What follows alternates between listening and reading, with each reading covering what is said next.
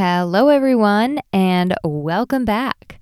You know that old, or maybe it's a new phrase, I don't know, but the one that where they say, if you're not making money, then you have a hobby and not a business. Well, I thought that was just like a clever catchphrase, but apparently it's not just something people are tossing around in the business world. The IRS legitimately considers you just a hobbyist if you have not turned a profit in 3 years.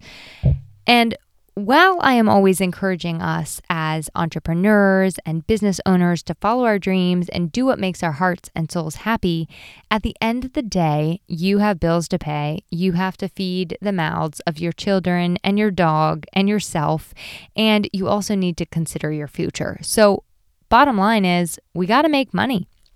And that is exactly what we're going to talk about today. And honestly, it's coming at a really appropriate time for me. I just took Liz LaJoy, who is my guest today's Inner Circle Recalibration Workshop at the end of December to help me map out my year, my 2021 on paper when it comes to making the Benjamins. But I also, at the same time, have been doing some work on my marketing business brand and revamping my offerings there and my packages and things like that. And as I'm doing this work, my eyes have been opened up to the painful reality that I am a little bit of a chronic undercharger. This is not the first time that this has come into my awareness. And this is also not the time or an invitation to take advantage of that fact. I'm working on being a reformed or a recovering undercharger, but it's definitely not as bad as it has been in my life. In fact, when I was about 12 years old, we lived next door to a lady that wanted me to walk her dog, Sunny, 5 days a week and take him out to go pee once a day. Now, honestly, this isn't like a huge task, but for a 12-year-old, it was a lot of responsibility because I had to plan my days around Sunny's walks. And he also was kind of a little bit of a pain in the butt because he would pee on the floor. He was really anxious when his owner would leave, and so he would pee, and it was pretty regular that I had to clean up the pee on the floor because I'm not just going to leave it sitting there waiting for her to come home too, you know? So when I was quoting the job, Deborah, the owner, asked me how much I wanted per week. And when she asked me that, I shrugged my shoulders and I gave my go-to answer that I answered for babysitting and everything else. And I was like, I don't know. How much do you want to pay me? And she says, well, how about $10 a week? You know, that's $2 a day. Makes sense. One walk, one pee, buck a piece, $10 a week. And I thought, I started sweating profusely. My eyes probably bugged out of my face. And I was like, oh, Lord, that is a lot of money. I'm like, how about $5 a week? So I was really good, as you can see, at negotiating. But you know, the crazy thing is I somehow felt better that in charging her less, I wouldn't be putting her out financially in the process of delivering her a service that she really wanted and needed. And one of the things we're going to get into today is not telling your clients money stories for them, not deciding, like, their pockets are none of our business, right? And I do get into a little bit more of my money story in the podcast, but essentially because of this, like, kind of deranged approach that I had to money in my younger years, I didn't really have the easiest entry into my 20s. Now, thanks to a whole lot of really painful discussions with my husband and having to be extremely vulnerable and honest with him when we first met and myself, I have a really different attitude when it comes to the money that we have and the money that we earn. However, the money that is still yet to be had, the mindset around that is really what I'm still working on, and it's a work in progress. And the reason I kind of want to share a little bit about my relationship with money is because I said it in a couple episodes ago, but like, I understand that there are people that will tell you that this is how you manifest money and this is how your money mindset should be. And they had just a good money mindset and it got them to 7 figures, and that's fine and great, but we're not all there yet, right? And so I just want, in my podcast, my goal is just to show you that I am a real person just like you, and we're kind of all going through this together. Now, rewinding to just like 2 years ago when I first started my current business, I was charging people a package for like a certain number of retainer hours that they'd pay for each month. And meanwhile, I would always go over those hours. Part of it was their fault. Most of it was my fault and not having good boundaries. And one lady, I keep a spreadsheet of everyone's hours every single month, and I know to the 0.25 hours what every single client is costing me every month in hours. I gave this woman 22 hours in a month, and guess how much she paid me every month? $149. And I will spare you that math. You don't need to get out your calculator. I've already done it for you. It's $6.72 an hour. And yes, I still had to pay taxes on that. So those first few clients that ever worked with me, it was fine. I was really figuring out what I wanted to do. And it was a lot of like friends that I helped out during the beginning. But those first few clients really did score until I started to realize that this was not only doing myself a disservice because I was using up all of my energy. It was also doing them a disservice because I didn't have any real desire to work on their stuff because I didn't feel fairly compensated. And so that's kind of what we get into today. We talk about how your money is actually your energy. It's actually your time, and how that makes it even more important. Like people who say they don't care about money or money isn't why they're in business, I understand that. But when you look at money as your energy and your time and your passion, I think you can start to really see where you need to make it a positive thing and not such an icky thing to talk about. We also get into talking about what it means if you're a spender versus a saver, and some of the things that we need to do as entrepreneurs and professionals as we enter this new year to ensure that our energetic flow with money is a little more lined up and where we need it to be.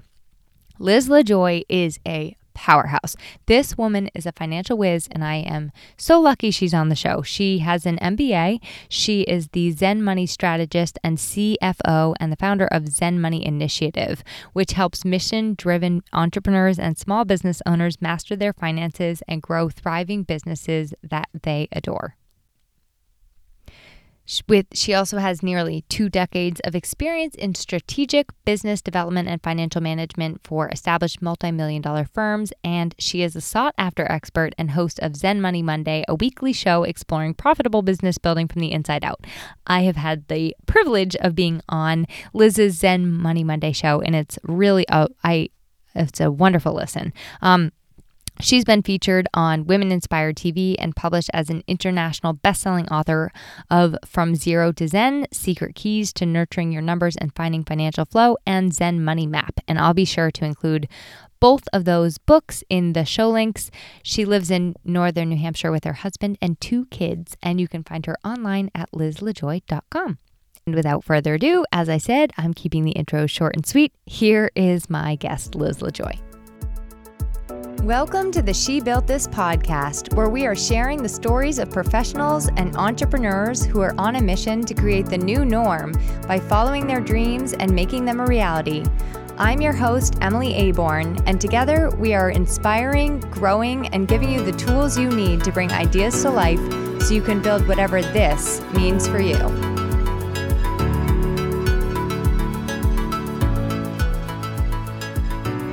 Hi, Liz, and welcome to the She Built This podcast. It's so good to hear your voice. You too, Emily. Well, actually, I did hear your voice in the recent workshop that we did, so that was nice. To jump into things, I would love to talk about that past workshop we did and just tell our audience a little bit more about what it was and tell you like how much it benefited me before we kind of dive into everything else. I'd love to hear that. Always, okay. Of course. So we did something called, I did something called an inner circle recalibration back in December with Liz LaJoie and a couple of other members of the She Built This group. And it was a real opportunity to like take a bird's eye view of what happened the year before and look at not just your costs, but also like your income, and in a really like practical, nitty gritty. This is what actually happened. And then you really opened it up to us to give us the opportunity to look at the year ahead with a little bit more of a possibility framework. And I really loved that. You gave us this particular exercise in which we sort of like, it's hard for me to put into words, so you're going to probably do a better job. But basically, like if you're a product or service-based business, you take every single product or service that you offer and you put it into like a tiered system and then kind of map out what the potential is. And I walked away just like really inspired and feeling like the goals and dreams that I had for my business, I could actually do, you know? And so I just wanted to thank you for giving me that bird's eye view and then being able to put it into something very practical that I now know how to implement in my business. And I think that's what you do really, really well. That is amazing feedback. Thank you. Yeah, that one exercise is really, I think, pretty powerful because it allows us to see, it's so easy to get mired in, I'm going to launch this new thing over here, and maybe I'll add on over here, and maybe I'll do this extra whatever. And we kind of just run with it or have those sort of shower moments, where we're like, oh, here's the new thing I'm going to work on. And it's not necessarily framed around, like you say, I love that word of the potential, of structuring it that way or looking at it, all of your offerings that way, because sometimes we find that, oh, wait, I was planning on spending all this time in this one area, but when I look at the real numbers, it's not actually going to get me where I want to be financially. Whereas if I, focus a little bit more over here, that's really going to drive the needle for me. And it just helps us frame our energy use as well as our financial potential. Yeah, that was something else you talked about yesterday. I think on your Instagram stories, you were talking about how when we set goals, it's important to also not just think about like what the financial thing is, like what you're writing down on a piece of paper, but also think about how it affects you as a person. Like, what does it mean for you as a person? What does it mean for you in your business? How does it contribute to your why? So I just love that you take a really holistic approach to money. And to get into that, I want to ask how that like started for you, like what your background is that this all came into play.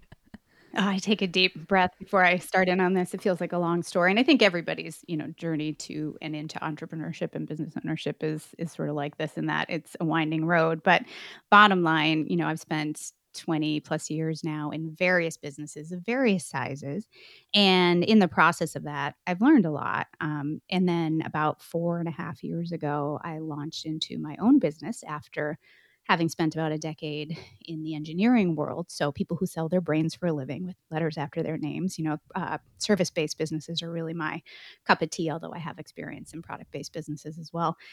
So when I moved into my own business, I started working with people all over the place. And, that in that online space, there's a lot of potential, but then there's a lot of people who have these great ideas or really want to serve people, but they don't necessarily have business management background and in particular financial management background. And so, my transition to my own business was tied to some long-term health stuff on my side. So when I started the business, it was really what's the easiest way for me to make a little money because I can't work a 9 to 5 job anymore? What can I do that'll work around my chronic Lyme recovery and all of that kind of stuff, which has a lots of ups and downs. Thankfully, I'm in a much better place now than I was back then. But it just started with this is a piece of the puzzle, the financial management, the thinking sort of strategically around where you want to go in your business that comes easily to me. My brain is just wired that way to see a bigger picture in the straightest line to get from point A to point B. And I didn't realize until I started working online that not everybody is built the same way. So it's evolved from there. I wrote a couple of books. The languaging around Zen money really came up because so many people I was talking to were incredibly stressed out around their financial situation. They were over leveraged. They had used a lot of credit cards or other debt vehicles to try and launch their business. They weren't getting any traction. The last thing they wanted to talk about was how to be healthy financially, although it's what we all want, right? Everybody wants to feel amazing around their finances, but we're not quite sure how to do that. And we don't even necessarily want to open the door. And so I found that a really fascinating part of the conversation in that we do have to take a holistic approach because so many of us are our businesses.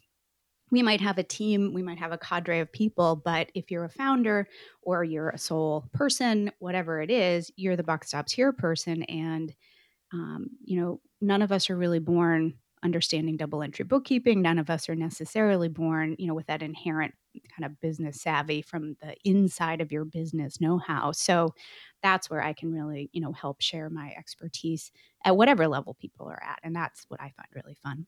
And one thing I want to say is I really think that it's important for listeners to know where you've been because you're a lot like me. I kind of destroyed myself financially when I was young. I got in way more terribly than you did, but I've heard your story because I've read your books, and I would love for you to share a little bit of that backstory where you had no idea what was happening with your finances and didn't really like understand how to well, I'm sure you knew kind of, but you just sort of avoided taking care of them properly. I think I'm common. I think that's a common story for many of us. My background is I come from a family of professional medical providers and, making decent money in their jobs, serving the community and being do-gooders in the world. But I think my parents kind of thought we were going to learn about money through osmosis or, just through watching. And it's clear to me as a parent now that that is definitely not enough. And so for me, there was always a safety net. There was always that, well, if worst comes to worst, I'm not going to be, starving in a ditch somewhere. I have family resources I can always rely on, getting a loan from mom and dad or whatever. And so in college, I took that to an extreme because I don't know how it works now, but back in the day, your first day of on campus, there were all these tables set up, and City Card was handing out free water bottles and Us too. frisbees and whatever, for your first credit card in your name as an 18-year-old, and that just it created this debt cycle for me that I With just like a didn't. 21% APR if you don't pay it Right, off every yeah, month. yeah, and there was no conversation around how to leverage that kind of vehicle consciously, like that I remember, which is not to say that my parents didn't try to have the conversation with me. It's totally possible that they did, but I don't remember one. And so it's just, I think it's a really common thing. And so I managed to, bounce checks here and there over like $25, right? Like I'd be so low in my checking account as a student that, I something would bounce and then I'd get fines and I'd never quite caught up. And I mean, it's very embarrassing to say, so embarrassing. I was so terrified. I don't think I've ever actually talked directly with my parents about this, that this is what I did in my early 20s. But I got to a point where I got blackballed, right? Like I couldn't open a checking account. So I finished school and then I moved to the Twin Cities. I was in southern New Hampshire, not New Hampshire, Minnesota. There we go. And I was in southern Minnesota for college and I moved to Minneapolis and was like, oh, I'll just close this checking account and open a new one when I get to the cities. And I went to the cities and they were like, yeah, no, your credit score is atrocious. We're not even going to give you a checking account, even though you have a job and you have like a proven paycheck and all of this stuff. So I had used friends. Friends were my like basically my bank for the first, I don't know, 3-4 years of out of college. It was incredibly ridiculous. So that obviously was an aha, like, oh boy, this is not not the way to do this. And then, I bumped along and worked various jobs and got better at the money management. But I think it probably really took a turn in terms of me thinking about how I manage my resources differently when I met my husband because he's incredibly frugal and it was, we've had lots of conversations kind of coming to a middle road around, using money to live the life we want to live, but also, taking care of our future selves from a retirement standpoint, thinking about now that we have kids college and all of those other various things. So for me, the money conversation, it's funny because many people say like, oh, you must love to talk about this stuff. I don't think of myself that way. I feel like I kind of fell into this conversation. But the one thing that I have realized that I am good at is one, I think having a calm conversation, a Mhm. safe conversation about it, and not a like, you must, thou shalt, we're all doing this wrong kind of stuff, which I think we hear a lot out in the space. And then also just being able to see really clearly, your individual situation is going to be different than mine, is going to be different than someone else's. And we don't need a catch all plan. We need a plan that's going to work for you, Emily, right? And one that's going to work for me, Liz, based on my own comfort level or your own comfort level in terms of savings and risk and where you want to take your business and all of those things. Yeah. So I mean, I just love that your story is so relatable. And, like you, I similarly got way better at money when I met my husband. And we, in our first business, we didn't have, like, we talk about this all the time. We're like, we didn't really know our numbers. Like, we just kind of like, oh, well, we do our books and we hand it off to the CPA, and we didn't really like have a feel for it. And we're Mm. so deeply involved in our money now that I think that the conversations are actually calmer for that reason. It's like once you start to get comfortable with the reality, it actually makes the conversation like better for some reason. But you do a really good job of calm. I mean, that's what your business is. It's Zen money. So okay, so let's talk about, since it is January 6th, this will probably be coming out later in the month, but what kinds of things do we need to think about as we are kicking off 2021? That's a great question. I think the thing most of us consider is really ticky tacky stuff, but there's a second piece that I want to talk about too. So the ticky tacky stuff is our fiscal. Most of us have a fiscal year of January 1 through December 31. So most of us have just closed our fiscal year. So now is the time where we're gathering a lot of stuff, and there's a lot of kind of tax work activity and closing out the books, whether you're doing it yourself or you're paying somebody to do it. We're looking at our final numbers and using those to generate tax reports, filing 1099s if we've paid anybody as a vendor, things like that. So there's that work. And that's generally, I think, what people think about this time of year. And it feels kind of frenetic and like, one foot in last year and one foot in this year. And where am I going? So that's one piece of it. And it's important to keep that work going. And us as business owners have to lead the charge with that. I think sometimes we just assume, our accountant is going to lead the conversation and reach out when it's time and all of that. And the reality is, you know, they're really busy people too. So if you want to get your stuff done in a timely manner and not have to file extensions, it's a good idea to just reach out yourself Yeah. and get the ball rolling. That's number one. Number two, I love this time of year. Last month and December and into January, I love this time of year for planning and strategy. That's where I really geek out. I love to look forward with some, real numbers. When you talk about strategic planning, most people, there's a kind of a common analysis flow where maybe you start with a SWOT analysis looking at your external marketing, and then you look at your internal operations and your vetting. Where do we need to shift and change? What's going to happen? Where are we going to go to take us in the next 5 years, 10 years, whatever? For me, from a financial management standpoint, I like to do that process a little bit differently where, and this is what we did in the recalibration together, is really take a step back and do a little dreaming around where you really want to go and where you want to spend your time, and not only for your business but for yourself personally, in relationships and community, because many of us want to be able to give back, and many of us want to be able to do more than just put food on the table. We want to be able to have a bigger impact in our lives financially. So if we get really excited about where we want to go and what money can do for us as a tool, that's a really great way to start the planning process, because it allows us then to tie back to, all right, I actually want to be able to squirrel away X dollars into retirement this year. I haven't been doing it maybe because, when we start as businesses, we tend to just funnel money back into the business instead of doing things like retirement planning, which maybe you have in a job or an employment situation and you don't as a business owner. So, that's often a common goal for, people early in their business careers is, how am I going to get that back on track? And so maybe that's a big goal, but we've just been putting it to the side. If we bring it to the forefront, it's a lot easier to say, what do I need to do in my business to allow my business to be healthy, but also fund my personal life and do these other bigger ticket things that I want to have money on hand to accomplish. So that version of it, I think, we do some dreaming and then we drill down to, how are we going to achieve that? Looking at pricing, looking at offerings, looking at, basically creating a financial map that isn't just, who are you going to sell to? What's your ideal client? The people that I work with tend to have already done that kind of external work. They know how they want to present to themselves in the marketplace.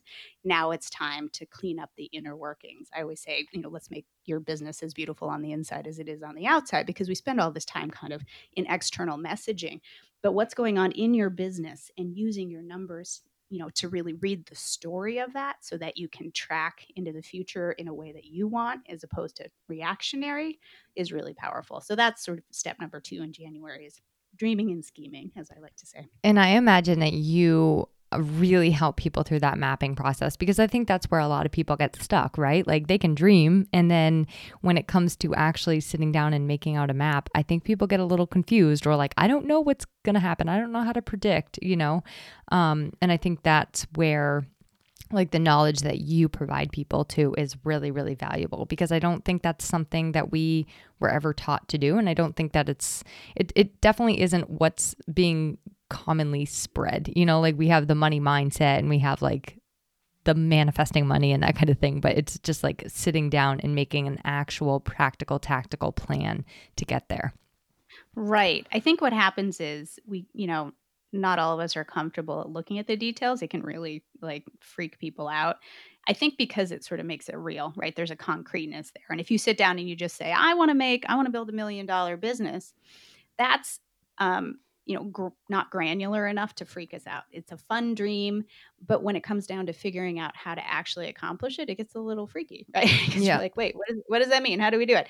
And what's important for me is not to just talk about packages and pricing and top line revenue, although that's important, of course, because it's the start of your financial funnel or flow, but also track down, all right, what happens if with your spending plan? What happens if something comes up that, you want to reinvest in your business? What is that going to do? Totally fine thing to do. I want you to make that choice, but I want you to make it consciously as opposed to, this sounds really fun, I'll just figure out how to afford it later, right? Yep. Because that's where we start to kind of do what they call failing forward in terms of, revolving debt vehicles, just to kind of keep the doors open. And the problem with that, while it kind of works on the surface, the problem with it is that it never helps you truly build the personal wealth that many of us want from our businesses and that our businesses are completely capable of giving us. I love that.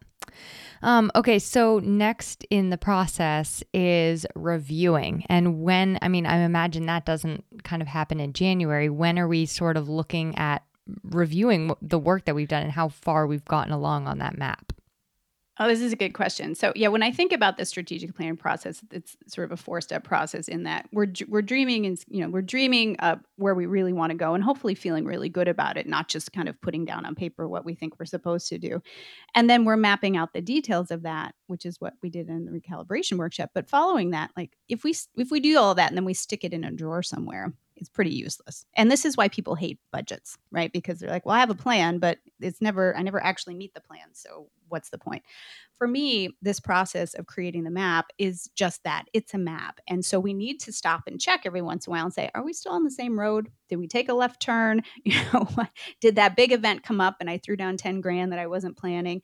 It's okay to do that. But then what are the ramifications of that? So I like to review at least quarterly. In the financial world, we live in 3-month periods. So typically we close out a quarter, January through March, and then we're doing a review in April. April, May, June, we do a review in July, and so on throughout the year. And what that allows you to do is just check in and see, is your plan still what you need? Not only are you on track, right? Because sometimes if we get way off track, we freak out because it feels like we'll never play catch up. And there's a lot of negativity there. And then people just kind of turn away from it and fly by the seat of their pants again and generally just go back to feeling discomfort around all of it. But if we check and we're like, you know what, I had this new opportunity, or I did a major shift halfway through the year, because a lot of us are movers and shakers and we make decisions really quickly. So where we are in June may be very different than where you thought you were going to be, back in January. So checking in at least every 3 months and just seeing, one, do you need to adjust what you're doing to hit your targets? Or have your targets changed? Do you need to adjust your map because of something that happened in your personal life? Maybe you had, a parent who had a long-term illness that you had to pull out of your business, significantly to take care of. Whatever it might be, life happens, and we need to be able to adjust our plan according to those things as well. Because if we just set it as a static thing, and then we don't actually hit our targets at the end of the year, we just feel crappy about ourselves. And that's no good. I'm drawing a really strong correlation with all of this, and also how our time and energy is a factor in this equation too. And I think we do the same thing a lot of times with our time. Like it's like we map out the plan for our time and then we go down these rabbit holes or jump on the next thing. And before we realize it, all of our time is like spent doing something completely different than what we planned for it.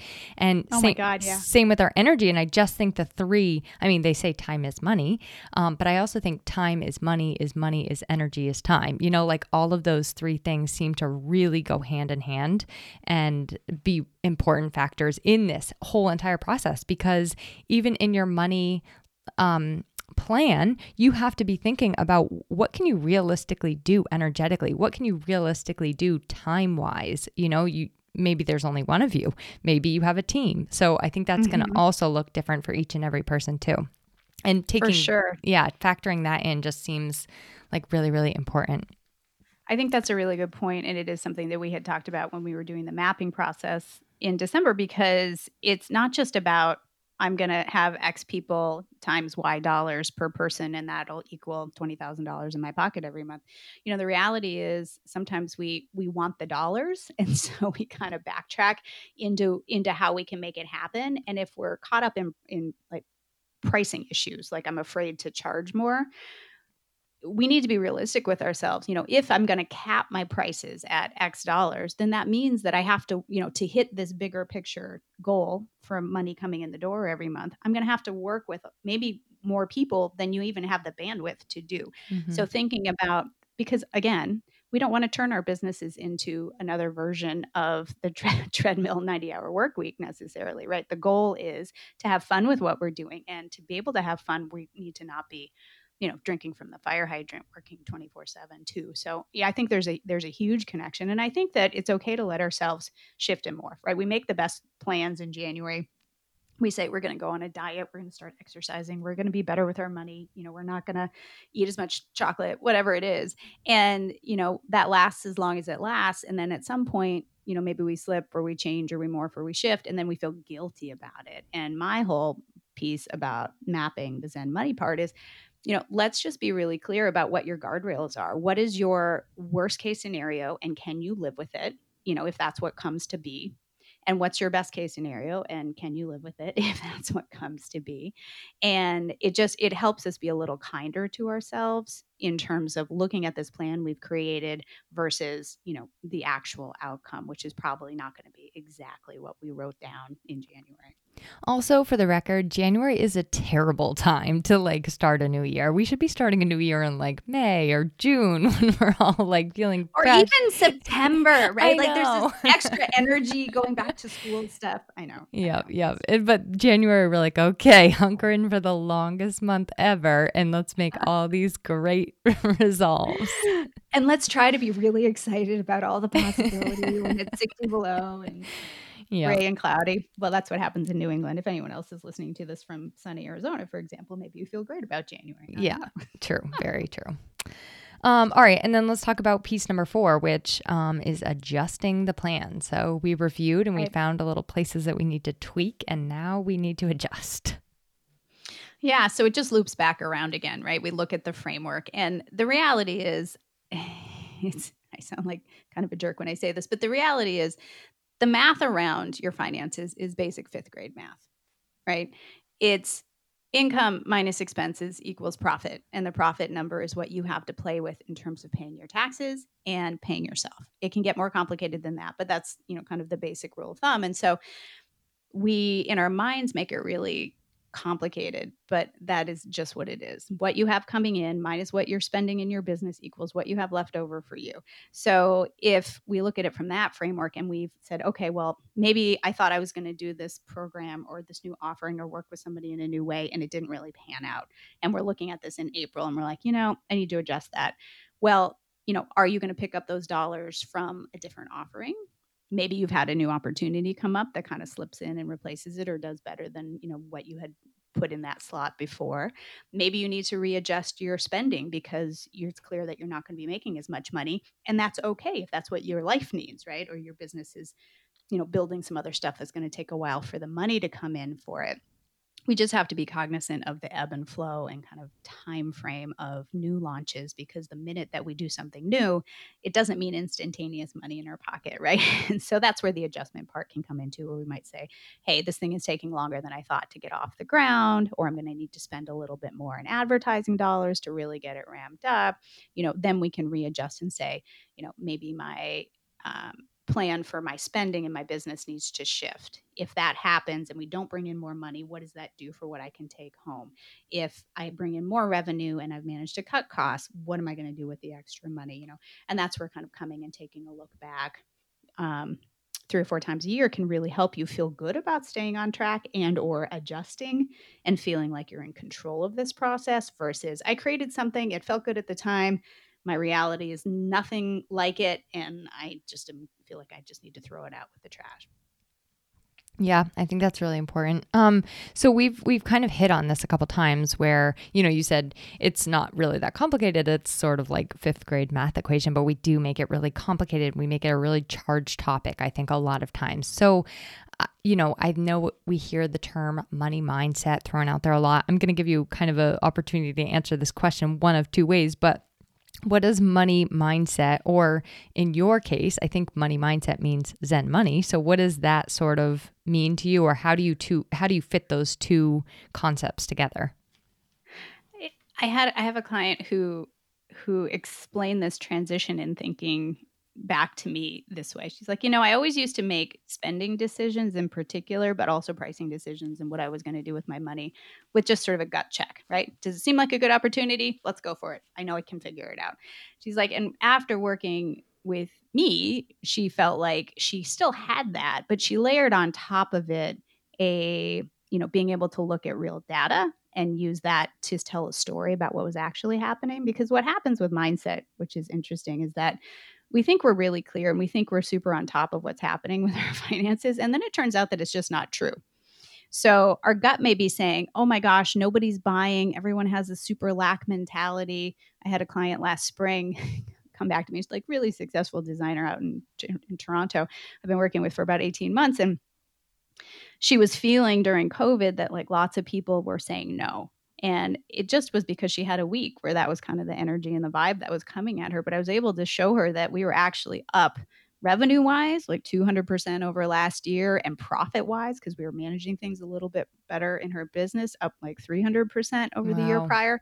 And so, what she was feeling, what her gut told her about the security of her business, was at complete opposite odds to the financial reality that the numbers were showing us. And that marriage, I think, for me, is what Zen money is about. It's about balance and feeling confident in your decisions, having that be based on reality, not based on what we hope and pray and or kind of what our gut tells us, because our gut isn't always right. Sometimes it is, but a lot of times it's not. And so for me, it's a marriage of those two things. And where I see it coming up most with the people that I work with is, there's just a lot of fear around it because it's so personal and emotionally charged to put yourself out there as a business owner or an entrepreneur, whichever, phrase you like or identify with. But you're really putting yourself out on the line, and that's scary. And so then we translate that fear or that feeling of dis-ease to the making of money, to charging more and or asking for a baseline price, right? We decide something behind the scenes in our office, and then when it goes to actually try to bring somebody in for that price, it's scary as hell. And so there are all kinds of ways we can mess with our mind to make that easier. But I think the first step is really just recognizing that our relationship with money, money itself is just a tool. If it's feeling charged, it's because of old stories, it's because of lack of knowledge or learning. We don't do a great job here in the US of having general financial management training. Myself, I'm a great example of that. All of that leads to fear and discomfort. And then you layer on top of that really easy credit. And people can get into trouble and feel like they're never going to get out of it. And the reality is, you can get out of it, but it does take some concerted effort and focus and, wanting to make this shift in this relationship for yourself. Yeah, I hear you about lack of education. I mean, I think I took like one personal finance class and I got an A, and I don't remember doing anything except like looking up a couple of rents on different apartment prices. Nice. So that actually brings me to my next question. So For moms listening that have children, what are some ways that they can start having either those conversations or just like teaching them really healthy ways to manage their money and to have, like let's talk about the people of the future now and building the money mindset of the future. What are some little things that we can do to help instill that in our kids? Oh, that's a great question. It's funny because our kids learn at our hip. They really, really do. A friend of mine, her earliest money memory is watching her mom pay checks, for utilities and rent and stuff like that, and never, having to juggle the dates and the time and all of that because there was never enough to go around. And so that was the basis of, kind of her relationship with money. Other people don't really have any kind of interaction with it. So what my husband and I'll just share what we do in my house if it's interesting or useful for anybody. Um, and what's fast, the other caveat here is it's fascinating. I have two kids. They're 11 and 13 right now. And my daughter she is a born saver. And my son has already spent his money before he's got it. He's like, he doesn't get to spend it right away, but he has plans for it the minute it shows up. It's going So to used to be cute. Lego sets and now it's computer parts and things like that. My daughter freaks out when she, just this morning we had to order her some new pants because she's growing really fast and she's growing out of her clothes. And yet she also is concerned about me spending money on this, right? I'm like, honey, this is not, you don't have to worry about this. This is my job. It's okay. So one, I think understanding your kids' inherent approach is a really cool way to start because then you can tailor their learning to their inherent style, if you will. But above and beyond that, in our house, and we have a lot of friends who do this too, if my kids get allowance, which I'll be honest with, we're pretty sporadic, which isn't great. But when they do get it, 50% of it has to go into savings, right? And then they can do what they want with the rest of it. So there's that immediate training around, we want to save for a rainy day because using debt and credit cards for your rainy day backup just at the end of the day doesn't feel great on top of, not really helping you get ahead. So we do that. We do, for example, my son, what he wanted for Christmas was to build his own computer. And so he spent a lot of time checking stuff out and we had a budget and he had to figure out, do I want the more fancy this part or that part? And he had to, come in under budget. And that was a really good project. So those are little things you can do to kind of help your kid get used to handling money and thinking about money without there being a major crunch around it. You don't want your kid, I don't want my kid to have the first time they have to make any major money decisions be when they're in college out on their own, when the bottom might drop out from under them. That's probably not the best time. So whether or not you think your kids should work, that's a whole nother thing. But, you can model good behavior. If you're not in a great place financially and you want it to be better, include your kids, depending on their age, in that conversation so that they can see you doing the work that it takes, to change this part of your life. I love that. And I love that you talk about that inherent saver versus spender. Since I read that in your book, I've been thinking a lot about it and thinking about which one I am. Because right now I'm very good at saving, but we do that together as a couple. And I don't know how I would be if you let me rogue. But I'm the same way. But with that, so what if let's say somebody is an inherent spender? Is it possible for them to kind of rein that in, or are they just always going to sort of be that way? And is one better than the other? That's a great question. I don't think one is better than the other. I think if you're an inherent spender, and I certainly have clients who are like this, and it's an ongoing process for them, I like to think about it like this, right? We have a finite amount of money coming in any given time period, right? So let's say you had $10,000 come through your business door last month. It's going to go somewhere. Money is always going to go somewhere. This is the woo-woo, money is energy thing, but it's amazing when you start to actually track it. It will go somewhere. And if you want to shift habits from, oh my God, I had no idea that I spent $500 last month on lattes, right? We have to look at it. We have to recognize it and then give it a plan, give it a job to do. So it may be that you don't necessarily have a lot of boundaries. And so the money just kind of goes somewhere, right? Have you ever had $20 in your pocket and you're like, I don't know where it went. I spent it somewhere. Yes. Something happened. I don't know. Nothing of value. I can't show you where it went because it just siphons off. But if we take that $20 and we specifically say, I'm going to put this in my savings account, it will go there. So, you know, giving your money when it comes in the door, specific jobs to do is a really great way to do it. And a lot of people like to have buckets, right? Where I'm going to have a specific tax savings bucket. I'm going to have a specific, some people like to get to the granularity of having a vacation account and having a kid, college or kids, whatever, clothes account. You can get really, really detailed with it. I don't love getting crazy with different, actual cash accounts for things because one, you're probably paying monthly bank fees that you don't need to be paying.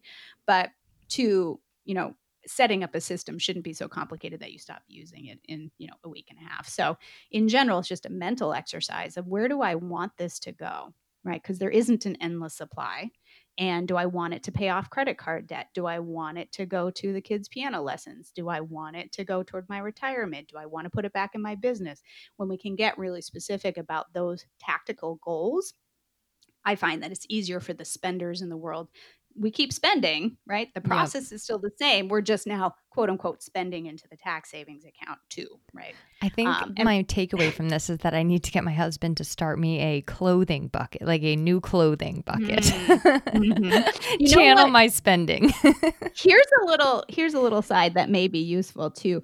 I know a lot of couples. My husband and I don't do this, but I know a lot of couples will do they'll either have a communal account and like their business stuff or their personal stuff is aside and they'll put X dollars into the communal account to cover mortgage and rent and food and stuff like that. And anything left over is theirs to play with.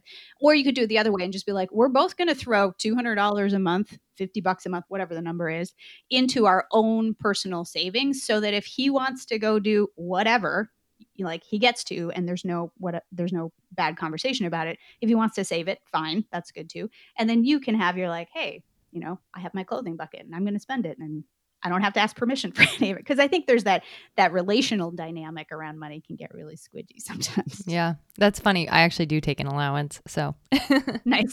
yeah, Perfect. You can just up it for your clothing bucket. One last exactly. thing I wanted to say about the saver part. So the saver seems really, like they're better off, right? On paper, you're like, this is somebody who isn't overspending. This is somebody who's, putting all this money away.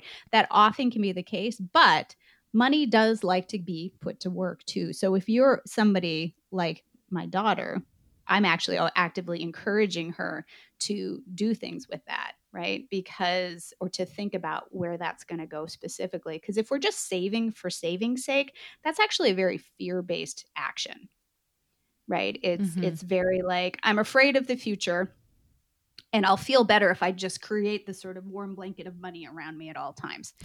And that can be true, but I would just caution if you are a saver to just look at that and say, am I doing this because I have a particular goal in mind, or am I doing it out of kind of a knee-jerk fear reaction? Because sometimes we limit ourselves in how big our business can go or where we can take our lives if we're a little too entrenched in the frugality mindset too. So again, it's about balance, right? And finding the right fit for you. I've had clients who are like, you know what? I feel really good when I have an entire year's worth of business expenses and what I want to take out for myself on hand in cash at all times.